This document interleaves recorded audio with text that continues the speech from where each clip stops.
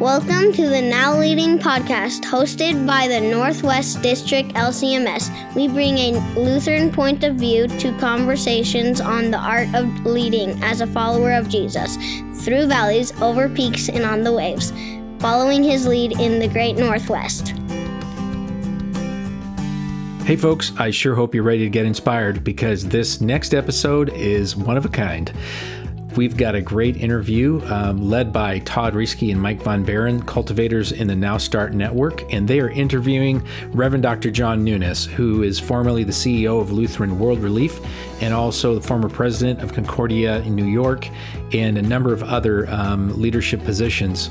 He's an author and most recently the author of Meant for More, a book that you can find online. And I hope that you find this episode interview a wonderful blessing and an inspiration above all for your focus on starting new. It certainly was to me. Please enjoy. We are excited to have with us Reverend Dr. John Nunes, most recently president of Concordia College in New York. He has taught at Valparaiso University, at Concordia University, Chicago. He served 7 years as president and CEO of Lutheran World Relief. He's authored several books, which he's going to tell us a little bit about today. Most recently, Meant for More, In, With, and Under the Ordinary, which came out in 2020. Wittenberg Meets the World, Reimagining Reformation at the Margins. That was 2017. Voices from the City, Issues and Images of Urban Preaching, back from the late 1990s. And then also a little book for kids about malaria, Little Things Make Big Differences. That was published in 2010 while he was working with Lutheran World Relief. He's also served as an urban parish pastor and community organizer in both Detroit, Michigan, and Dallas, Texas. He brings a wealth of experiential and academic knowledge about starting ministries that bridge cultures, that celebrate ethnic and racial diversity in Christ, and that bring the gospel to ordinary people in healing ways. So if you'd join me, Todd and I are excited to welcome Reverend Dr. John Nunes. And Todd, I'm going to pass it over to you. Thanks. It is so good to have John with us today. And so, John, I know that you're kind of in the midst of a change of vocation, and part of that change, you've been doing some work in a community. Is that in where just tell us about that. Tell us what you're doing. It's a changing community. Today I'm in Santa Monica. Well, yeah, but you've moved, right? So I'm in the same time zone as you, Todd. Okay, but you moved into a new ministry, right? Or at least you're doing some new ministry and a change. So for the last 2 years, I've been serving as an interim in Brooklyn, New York. Okay. At a parish called St. John the Evangelist. Mm-hmm. Which is actually a parish that began before the Lutheran Church Missouri Synod was even founded. Wow. In the 1840s. And they were originally called St. John, and they added the Evangelist on when public housing projects were built directly across the street to emphasize the evangelistic character of the people and of the parish and of their vision for the community.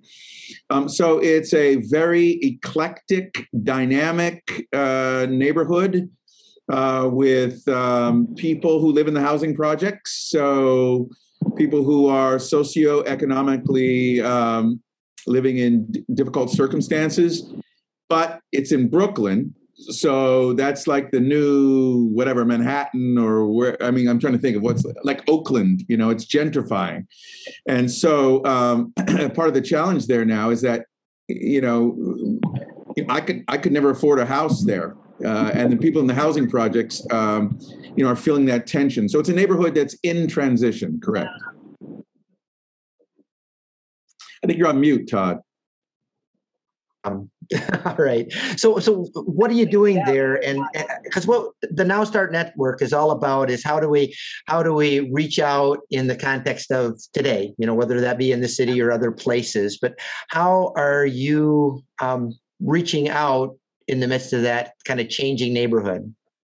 So I should have really begun, Todd, by thanking you and Mike for your leadership.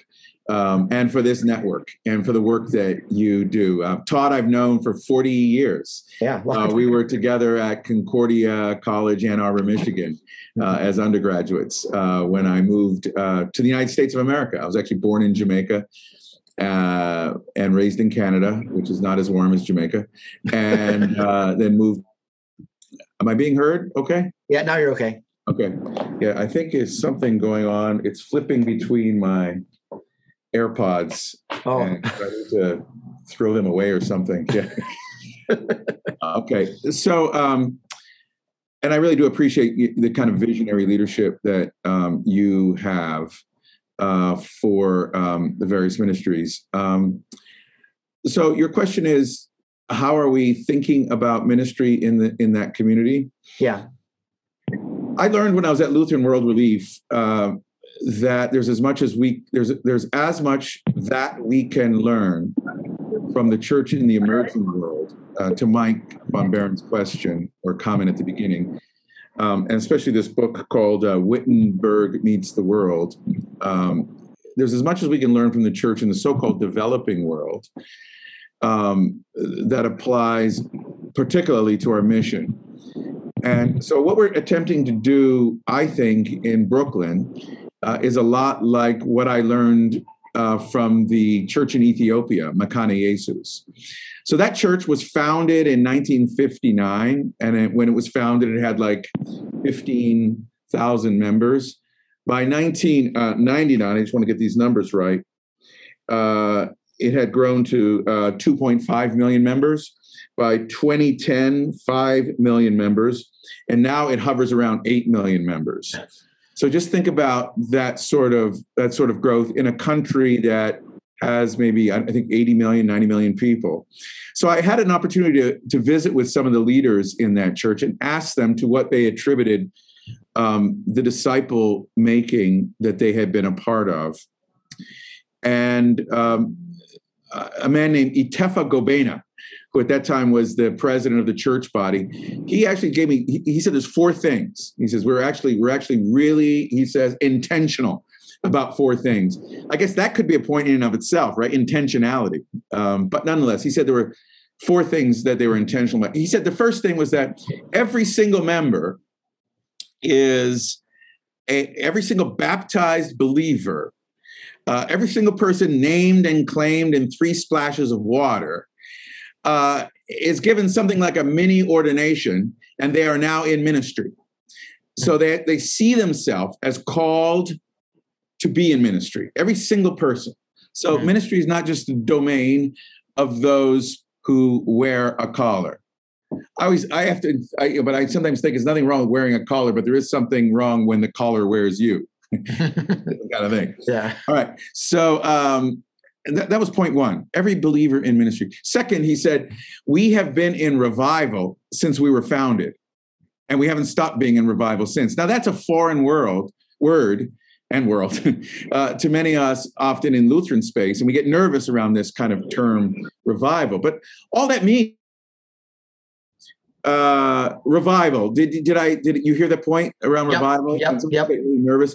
But all it means simply is that the Holy Spirit continues to revive the church through word and sacraments, through daily lives of repentance, through daily dying and rising to what God is. This is all biblical. This is all biblical stuff, and that the Spirit is at work in the church for the sake of the mission of the church. A revival, you can think of revival as simply remembering your baptism daily. And, the fact that sin is drowned and the old self is drowned in the waters of baptism, the old Adam. But of course, he's a really good swimmer, so he keeps on creeping back into our lives. But that's why we need revival, right? So he says so I think what he's really getting at in that second point is a kind of spirituality, a living, breathing, alive spirituality in the lives of the church. The third thing he said was that they see themselves in ministry to the whole person. Of course, none of this is like groundbreaking.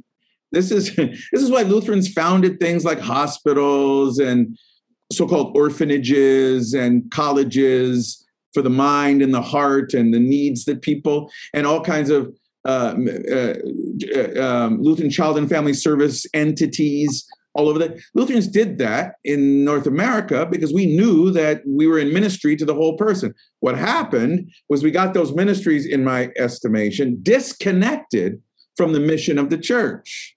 So there's this term I like to use. It's called proximity to proclamation. And you have to ask yourself this when you're engaged in service ministry. How close is that service ministry to the word of God and to the witness of the church? So we can say more about that later in terms of prompting questions. Can I ask you a question real quick in the midst of that? Sure. How much of that do you think is because of our emphasis in America on professionalism? When we have to fix something, we call a plumber. When we have to do to get healed, we go to the doctor. And when you go for spiritual care, you go to the church. But if you're going for counseling that's not spiritual, you go to the secular counselor. I mean, is that a cultural thing, or is that something else? Yeah. So what you're saying, Todd, is we've essentially outsourced the care of people to all of these other kind of entities, and as long as we write our check, then we're good. Yeah, that's the point. By the way, I will not be talking this much after I finish this answer, Todd. Just so you know, okay. So here's the fourth point, and then we can be more in dialogue. Which is, I'm Socratic. Someone once said to me, "What is it like to be a Socratic educator in an Aristotelian church?" But that's another topic. Okay, so the fourth point was that we are willing to die for the faith. In other words, and they mean, and they have died for the faith. In fact, one of their founders died on July 28th, 1979. His name was Gudina Tumsa, and he was martyred for preaching.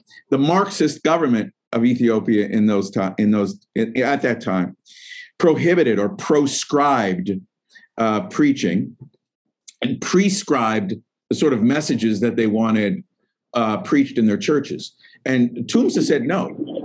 And the more the Marxist government cracked down on him, the more he said that the gospel must be free. And he ended up giving his life for that. So the fourth point is that they're ready, their witness, the word martyr means witness, they're ready to actually die for their witness.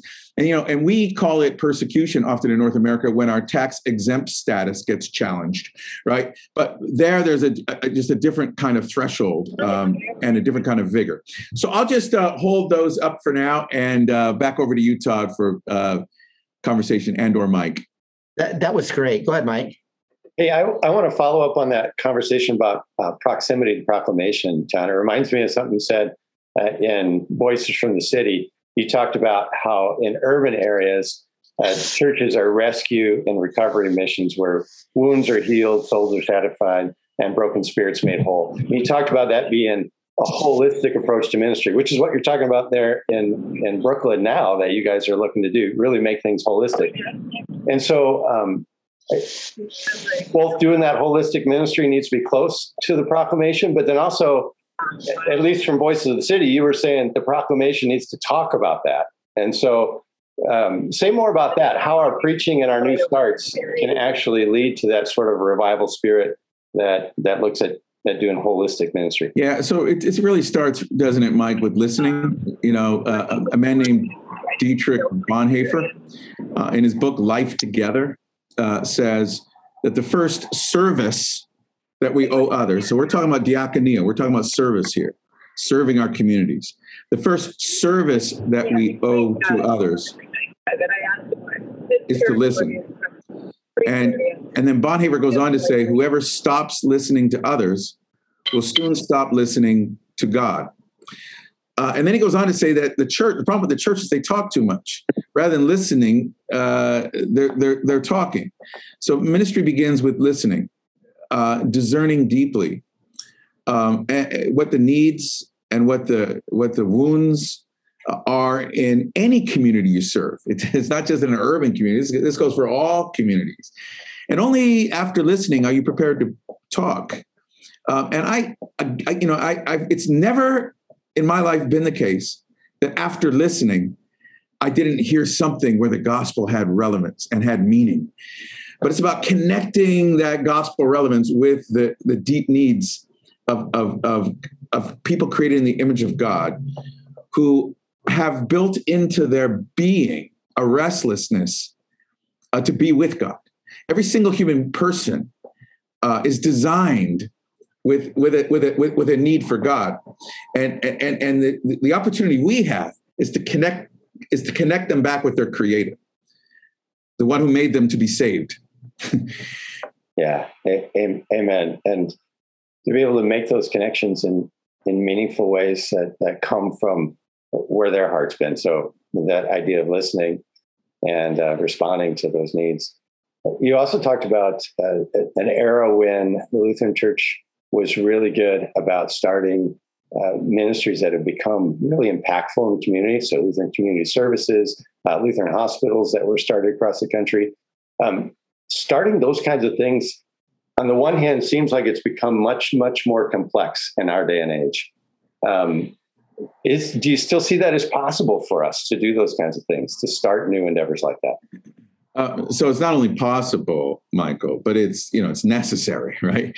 And I think we always think that we're living in the most difficult time in the history of the world. I mean, every culture is prone to thinking, but you think about these immigrants, man, who didn't speak English, right? Who spoke Swedish and Norwegian and German, and were often looked upon with suspicion, and had very little resources available to them. And their courage to found lasting, enduring entities, it was really remarkable. We're closing a lot of entities now, but there was a time when we would, found and start new mission. So is it possible? It's not only possible, it's necessary. Is it tricky? Of course, it's tricky. It's always been tricky. This is why we have first article theology, because we have to learn how to navigate the world. Yeah, and to be willing to learn those resources we need to make it happen and see it possible in Christ to do things that. And then to hold up a vision, it's like you guys are doing here in this Now Network. It's incredible, and I really do believe, and it sounds like just pampered piety, but I really do believe that where there is a vision that's compelling, there will be God's provision as well. God will find a way where it's God's vision, there will be God's provision. I've seen that too many times in my life, not to know that that's true. Yeah, thank you. It's always good for us to be reminded of that, especially, a lot of the starts that we're talking about. Our last call was a sort of humanitarian start to provide nutrition to people who are coming out of hospital situations who need specific nutrition requirements. And it was a church who was starting this. They had a person in their congregation who was in the food service industry. They had another one who was in the food distribution industry. And so they were partnering that together and trying to make something happen out of it. And so what you're saying about God providing the provision where the vision is there is really where a lot of the people on this call are at. They're ready to do that and to watch God provide. So I appreciate you saying that. I want to take things in a little bit different direction. In Wittenberg Meets the World, which you helped co-author in 2017, just reflecting on the Reformation and the importance of hearing from the margins, just like you were talking about a few minutes ago about Mekane Jesus and hearing from what's happening in other parts of the world and really following that lead. You talked about the danger of ethnic monoculturalism and how much of an embarrassment that becomes to the church. And it's easy for us all to get sucked into. So as we're thinking about new starts, what would you have to say about what a new start or new ministry would need to do in order to embody the kind of sacred diversity that in that book you used the word koinonia and said this is the koinonia that Christ brings, is the sacred diversity. So what kinds of things should new starts be looking at to make sure they're welcoming of that? What a great way you frame that question, Mike. A perfect framing of that question. You said, was the term you used sacred diversity? Yeah, sacred diversity. Yeah. So let me just jot, because I don't want to forget my second point. Intentionality. Okay. So the first point is to understand that diversity is not an end in and of itself. It's a means to some other end. And in our culture, diversity, equity, and inclusion has become kind of a raging in vogue notion, where the end is, look at how like wonderfully diverse we are. And that is not the goal. Diversity is a penultimate or a secondary goal. The mission of Christ, the mission of the church is the first, is the goal. So diversity has to always then be in a secondary and or subservient and or servant position towards the greater end. Okay, so I just want to be really clear about that as a proviso. Yeah, that's important. The second point is that diversity won't happen all by itself. In this work of making disciples, you have to be intentional about who you want around the table and who you want in your ministry and how you want your ministry to look. You have to be intentional. I always like to say, nothing about them without them. And namely, if you have a ministry where you're attempting to reach certain kinds of people, they need to be at the table. They need to be at the table where decisions are made, where money is apportioned, because if you're not at the table, then you're on the menu.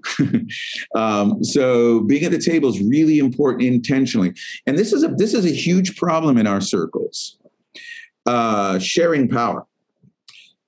So it's one thing to have relationships with people. That's one level of belonging. It's another thing to welcome people and have them seated in your church. That's another level of belonging.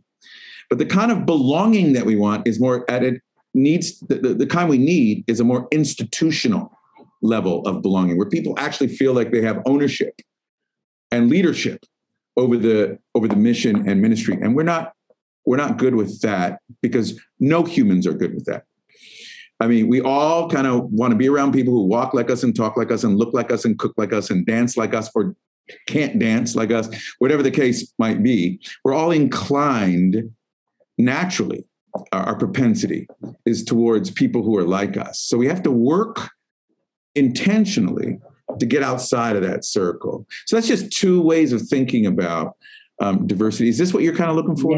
Yeah. I think I really appreciate that insight about being at the table and nothing about them without them. I wrote that down. That's gonna stay a phrase that might even go on my wall. But I like that idea. Todd, I wonder if you could comment on this. You've been in a lot of different mission situations where you've really had to work to invite those who were sort of the target of the mission to be at the table. So tell about how that worked in your missions. Well, that's what I was going to say. One of the challenges is that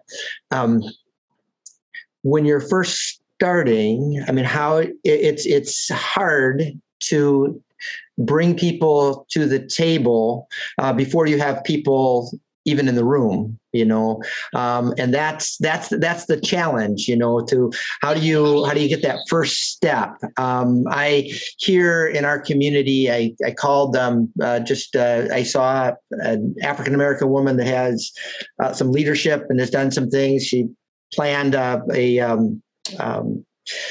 Juneteenth celebration. So I just called her and said, hey, can we talk? I have no idea what we're doing. We want to be able to reach out to people of all different backgrounds in our community, but we don't know how to do that. But that's kind of that first step, is those conversations outside so that you can get people into the room who then you can invite into leadership. I guess it's not a question, but that's been the thing that I've kind of struggled with. It took us quite a few years in Copper Center to get Native folks on the leadership team. It took a while for it to get them into the church, that first step, through those relationships. But then there's the next step of that commitment and willingness. So I guess for you, John, is there a way you can do that quicker, or how do you do that process? That's a perfect analysis, Todd. I agree with you, Mike. Todd has really done well on this intentional incorporation, which means bringing into the body of Christ, people from a variety of backgrounds. I was walking with a rabbi in Borough Park, Brooklyn. And we were engaged in some conversation about maybe some things we could do together. And as I walked with him, he was pointing out people, and he would describe them like this: "Oh, he's a good guy. This Hasidic Jew. This guy's a good guy." I would have dinner with him. I would invite him to my house, and then he'd go over to this guy. He says, "Oh, he's a good guy, but I wouldn't have dinner with him, okay, because he's not kosher. He's not rigorous enough." Okay, and it blew my mind, that we were actually, for the first time in my life, the story became clear when Jesus says to Zacchaeus, "Come down from that tree. I must eat at your house." And the crowd went wild, right? But it was clearly why they went crazy, was because this notion of just eating with people and spending time with people is very prescribed and very, very insulated in many cultures. Sidney Poitier just died. His movie was Guess Who's Coming to Dinner? And I honestly think, it's really, these are, I think people make this more complicated than they need to, okay, in terms of that first tier, which you're describing, Todd. You're describing the kind of social tier, relational tier. Then you got to move from the relational, to incorporation, and then to the, what I would call the institutional. But at that first level that you were describing, Todd, I think it really is, it really is like two questions. First, the Sesame Street question: who are the people in your neighborhood? Just actually knowing who they are. Do you know their names? Do you know who they are? And then the second question is, the Mr. Rogers neighborhood question: won't you be my neighbor? So looking again, intentionality. Who do you spend your time with? Who do you? And Todd, you're really, really good at this. I've watched you for years, decades. And you've done this with intentionality, and I really think that's just a key word. Okay, so people like to say, I think sometimes piously, well, diversity will just happen if you do the right thing. It won't just happen. It's got to be something you have to be strategic and intentional about, and it won't just happen because of sin. That's the reason, because we're built to be tribal.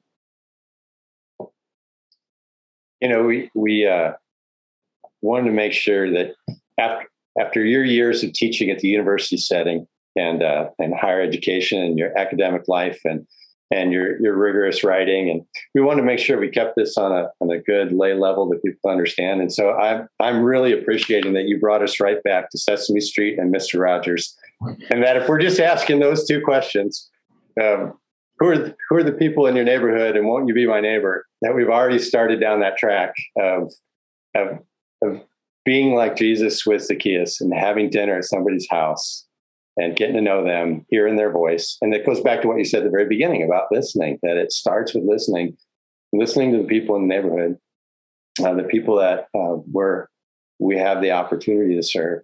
And I think that's where a lot of our congregations are. I think the communities surrounding a lot of our congregations up here in the Northwest and I'm sure this is many other places in the United States, but definitely here, are quickly changing and diversifying in ways that our congregations aren't necessarily ready for. But if we can go back to that Sesame Street and Mr. Rogers questions and invite the conversations with people in the community, then we'll start down that track. Todd, did you want to follow up on that? I'm sorry I jumped in. No, that was great.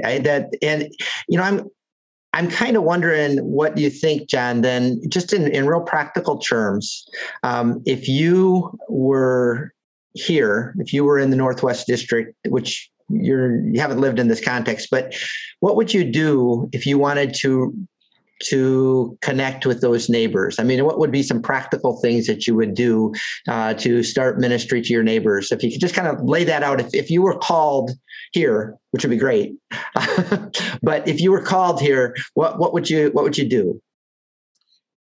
So everyone, I would start with kind of human anthropology. Everybody has two handles, right? At least, probably many more, but everyone has two. They have a needs handle and an interests handle.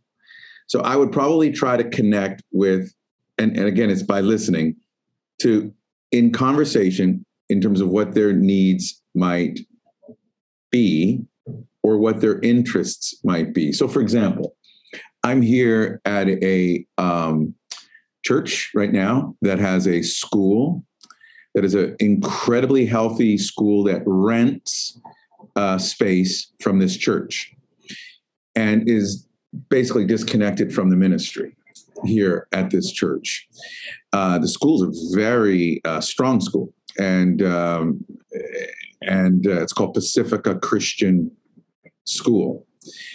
The students who go to this school get dropped off every morning, and they get picked up at the end of every day, like students do in any school.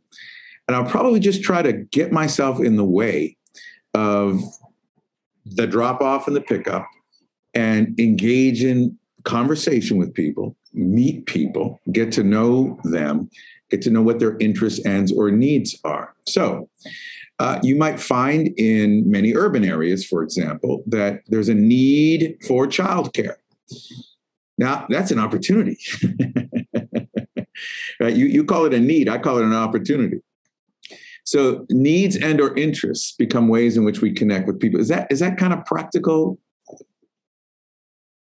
You know, I know I'd like to swim in the realm of the theoretical, but yeah, no, that is. I mean, that's the kind of thing. I think connecting with people as wherever you have a chance to connect with them and find out what's going on with them and what we have that we could bring into that to that table, you know. And if you hang out with them long enough, you'll learn what that is. Right.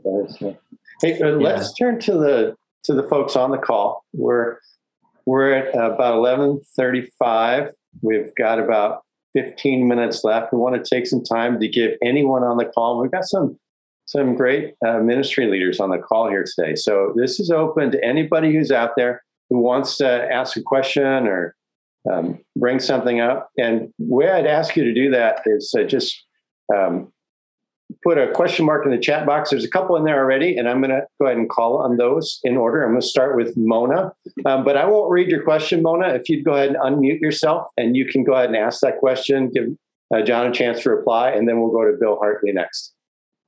Okay. I think I'm curious about how do you go about exploring the community needs and interests?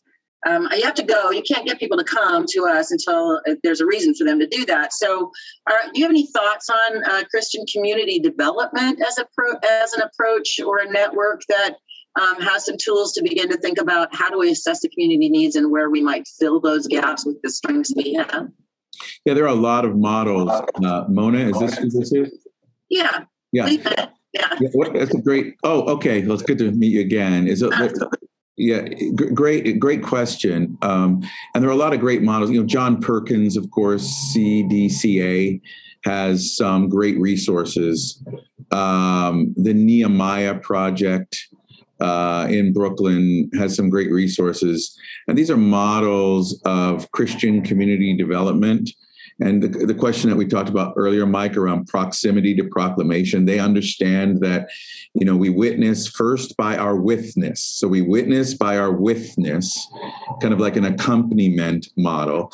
But at some point, we always have to be prepared to give an answer for the hope that is in us. The problem with some community development models is that they never get to the witness. They spend a lot of time in the witness and they never get to the witness. An explicit speaking of who Jesus is and what my faith is. And I think those two things need to be held in a really healthy tension when you're in a community development model.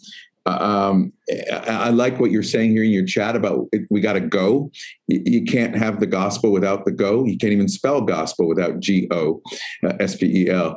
So yeah, you got to go, go make disciples. So yeah. And where do you go? I think places to go are community organization meetings, school board meetings, places in the civil realm or in the civic realm, and be a participant, an active participant in the public square. An active participant in the public square, to use every opportunity you can to participate outside of the church walls in the community. When I was in Buffalo, New York, 35 years ago, as part of my vicarage, we started they had a problem with substance abuses when crack cocaine had first started. And so we met with community organizations all day, and we started an organization. It's now disbanded, but it was intact for a decade, called the Near East Side Substance Abuse Council, NESAC, Near East Side Substance Abuse Council. And there we participated and cooperated with Christians of every stripe and Muslims even, because we can participate in the first article on so-called externals. And I think we gain a lot of credibility when we do that without losing again our core of who we are. So it takes a certain kind of confidence. And one of the things I've written about is the loss of Lutheran confidence. Mike, you talk about when we used to build, we were confident. There was a time when we were confident in our faith in Jesus and in who we were and what we were called to do. And the loss of that confidence has resulted in, I think, a tepid timidity when it comes to engaging the community. So I love that question, Mona. And John, I really appreciate you talking about the confidence, not in terms of just being confident that we sort of have our teaching right, but being confident that we can do something with that in the community that's going to change people's lives, and being confident about how we engage the community in whole life ways. I love that. And to be confident enough that we're able to engage people who are not like us, not even religiously like us. Yeah. Because we are. I think we're insecure about our doctrine. That's why we spend so much time fixated on it. Yeah, I think so too. So that goes to Bill's question. Bill Hartley's got one in the chat box, but Bill, I'm not going to share it. Just unmute yourself. I'll let you voice it. Okay, just want to amen. It's good to see you, John. Amen. The confidence thing, because I'm still new to Lutheranism, so I think that we're the hope of the world, but I'm not totally sure that we all do. But anyway, my question is this, in a world where we have a lot of ethnic churches, especially in our urban areas, we like to find an ethnic pastor who can reach their people better than we can. I mean, it's good missiology, but so I'm an old white guy, but I want to cross borders and things, but I want to be effective. And so do we take our churches, which are, and I'm in Spokane, Washington, so Black Lives Matter in Spokane, there just aren't very many of them. So if we as a church said we want to go reach that people group, we'd really have to go find them. They really aren't in our neighborhood. But I think there's this feeling like we've got to cross some of these intercultural bridges, but the hardest ones might be the least fruitful. It might be that we want to send somebody to those who is going to be more like them so that they can reach them. So especially to our kind of Anglo-dominated churches, to what degree should we as leaders say, we're going to take our people to harder relationships to navigate for the sake of our own growth and our own heartbeat, or should we just kind of let what comes to us come to us? But honestly, I don't think that the intercultural world is just going to start streaming into our Anglo-dominated traditional Lutheran churches. So I'm just curious as leaders how we might be able to lead appropriately that'll also be successfully said. That's a great question, Bill, and it's really well framed. And I want to thank you for your own self-awareness, your kind of recognition of who you are in this picture. I think that's really an important place to begin. Who am I? And how do people see me? And what am I? In other words, that being white and male, for example, is not like just a normative, neutral position, but it is something. It actually is a thing. That whiteness is a culture, right? To be a middle-aged, middle-class white person is a thing. And so I appreciate very much your own kind of self-awareness. And I think that's the starting point, is a sense of self-awareness. This notion that we have to make the church multi-ethnic is a bit problematic. The church has always been multi-ethnic. I mean, from its founding, the day of Pentecost was multi-ethnic. Jesus had multiple languages on the cross. Okay, in the synagogue in which he spoke, there were multiple languages spoken. They had to translate from one to another. And God purposely chose the eastern end of the Mediterranean Sea because God knew that this place was a crossroads for the world. The Magi came from where? Persia, maybe India. I like to think India, but Persia, they came from the east, right? Paul went where with his missionary journeys? Up to the barbarian hordes in Europe. The Holy Family during the persecution fled to Africa, to Egypt. So you have all of these kind of places coming together where God chose purposely to be the site of the first coming of God's Son. So vocation and location go together. So those places we are called and we're called to particular places with particular people. And it is we, Bill, John, Arthur, Nunes, who are specifically called to the place. So you're in the picture. That's why self-awareness matters. You're in the picture and you're called to a specific place in a specific community. Now, I think sometimes we get really fascinated by this notion of crossing ethnic lines. And you're mentioning Spokane. But I know this. I know that there's some socioeconomic challenges in the Spokane area. You don't have to go too far to find those. So that's a line to cross too that we're not good at. Lutherans tend not to be good at working with lower income communities of any race or background. So I'll stop there. Thanks, John. Can I jump in for a second there, John? Because I think one other thing is that we get used to seeing people that look like us. And sometimes when there are people around us that aren't like us, we don't recognize them. I know in our community here, this community was a kind of a farming community outside of Seattle. And there's a lot of people here who think it still is, and it's changed, but, people don't notice, when you look at the census things, people are going, well, I never see anybody different than me, and I think that it's real easy to get used to seeing the people you're used to seeing. And so you're not realizing the opportunities the Lord is bringing to your doorstep. Brother, that you could not have framed that better. I love the way you said that, Todd. Thank you for saying that.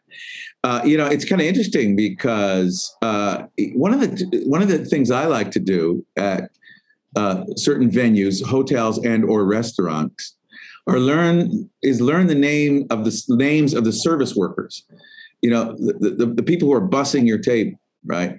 The people who are cleaning your floor in your room, and figuring out who those folks are, because those are the invisible people. Those are people we just actually don't see, we don't notice. And you're right, we can live our lives where we go from, New York, train station to train station and miss all the pain stations in between because we're just used to seeing who we see. And you can kind of hear that when people say, everybody's here, we're all here. And there's people missing. Yeah. Thanks, John. And thank you, Todd, for throwing that in. There's 2 comments left in our chat box. We are about at time. I'm going to take one of them. Ty, I'm going to ask you to hold yours because Ty's one of our cultivators, Ty Schomer. And Ty will get his chance to say things to the network. And he actually helps host some of these calls. So we're going to go to Randy. Randy, I want to pull you in to the network a little bit, give you a chance to share your comment or your thought, and then we're going to wrap up after that.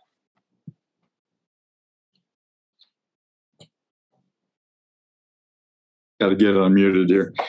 Yeah, one of the things that sometimes talking about the obvious, and one of the things that we wrestled with in a particular congregation in our community was, we're an older congregation maybe, but that's what the makeup of the community was. It was a retirement community.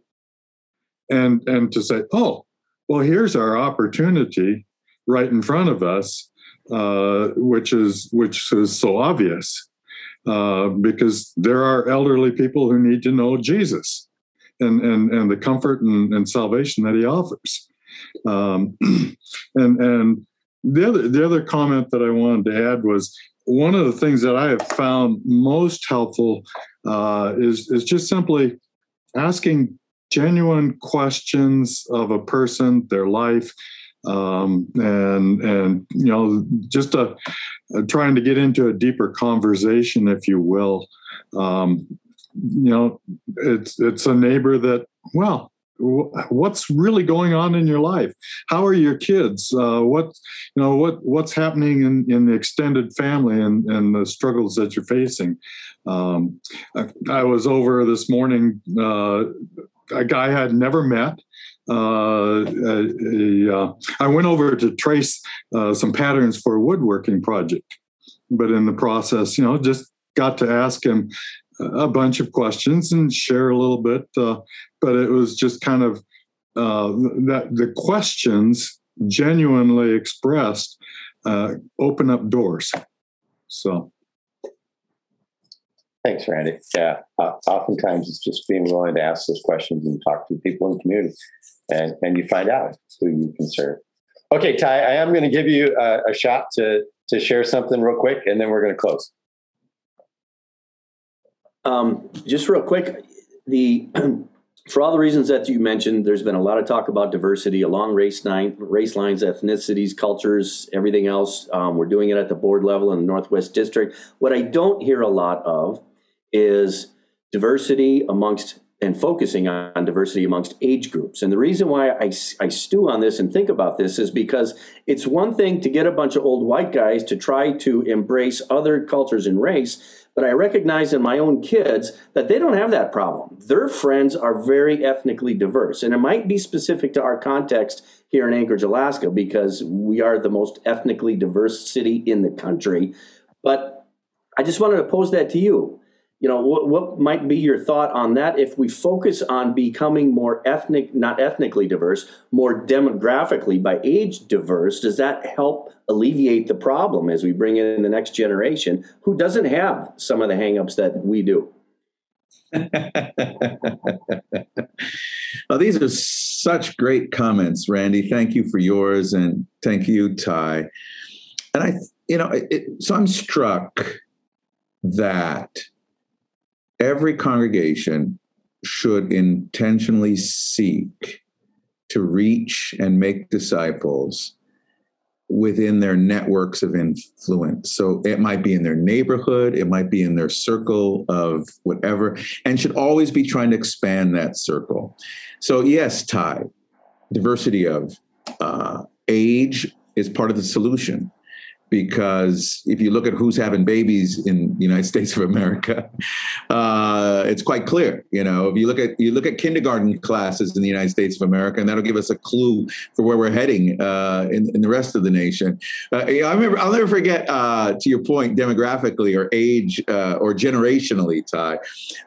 25 years ago, someone told me that half of the kindergarten children in St. Paul, Minnesota were non-white. Just wrap your mind around that. 25 years ago, half of the kindergarten children in St. Paul were Vietnamese or Hmong or people from all.